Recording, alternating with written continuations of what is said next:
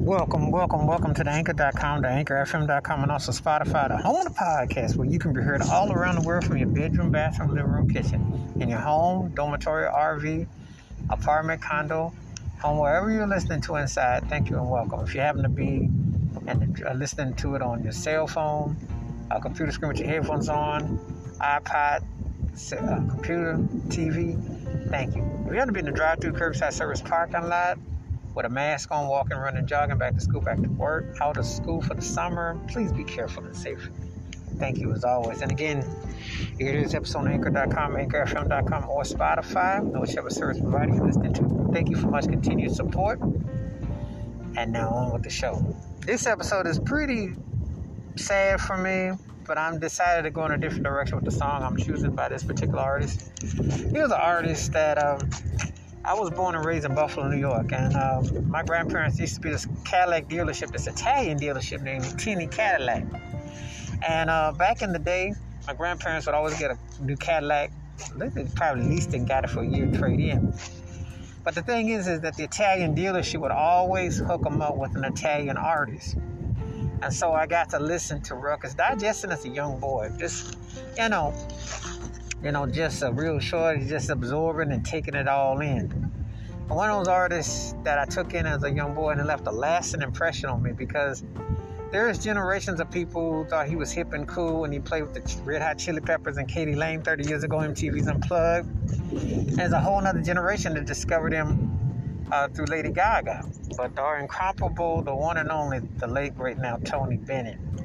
And the song is Put on a Happy Face. And this was one of those songs that really did cheer me up back in the day. It was one of them songs that had such the string, the arrangements, his vocals. And I followed his career.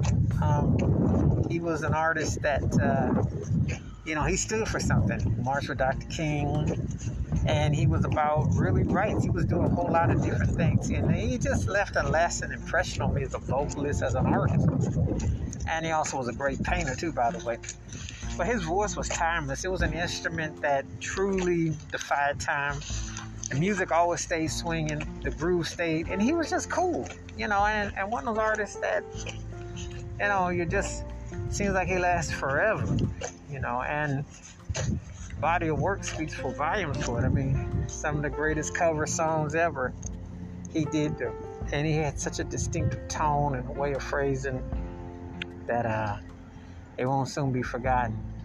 And one of the things I always think about is that being provided those 8 tracks, listening to his music, left a lasting impression on me, because he became one of those artists that I always kept his music around me. No matter what was happening in popular music, I had to have my Tony Bennett's greatest hits. I had to listen to his songs, because they definitely put me in a certain kind of mood. And they took me back to what my grandparents provided with me with his music. So he will never be forgotten. He truly was a great musical treasure. Wash your hands, keep your mind clear, watch out for one another, and please give me your thoughts and takes on Tony Bennett's Put on a Happy Face, and how this song stacks up in his vast catalog. And he was one of the greatest to ever do it. Keep it funky, keep it on the one. Please be safe, be careful out there. If you're not heard Tony Bennett's Put on a Happy Face, please do, and let me know your thoughts and your takes.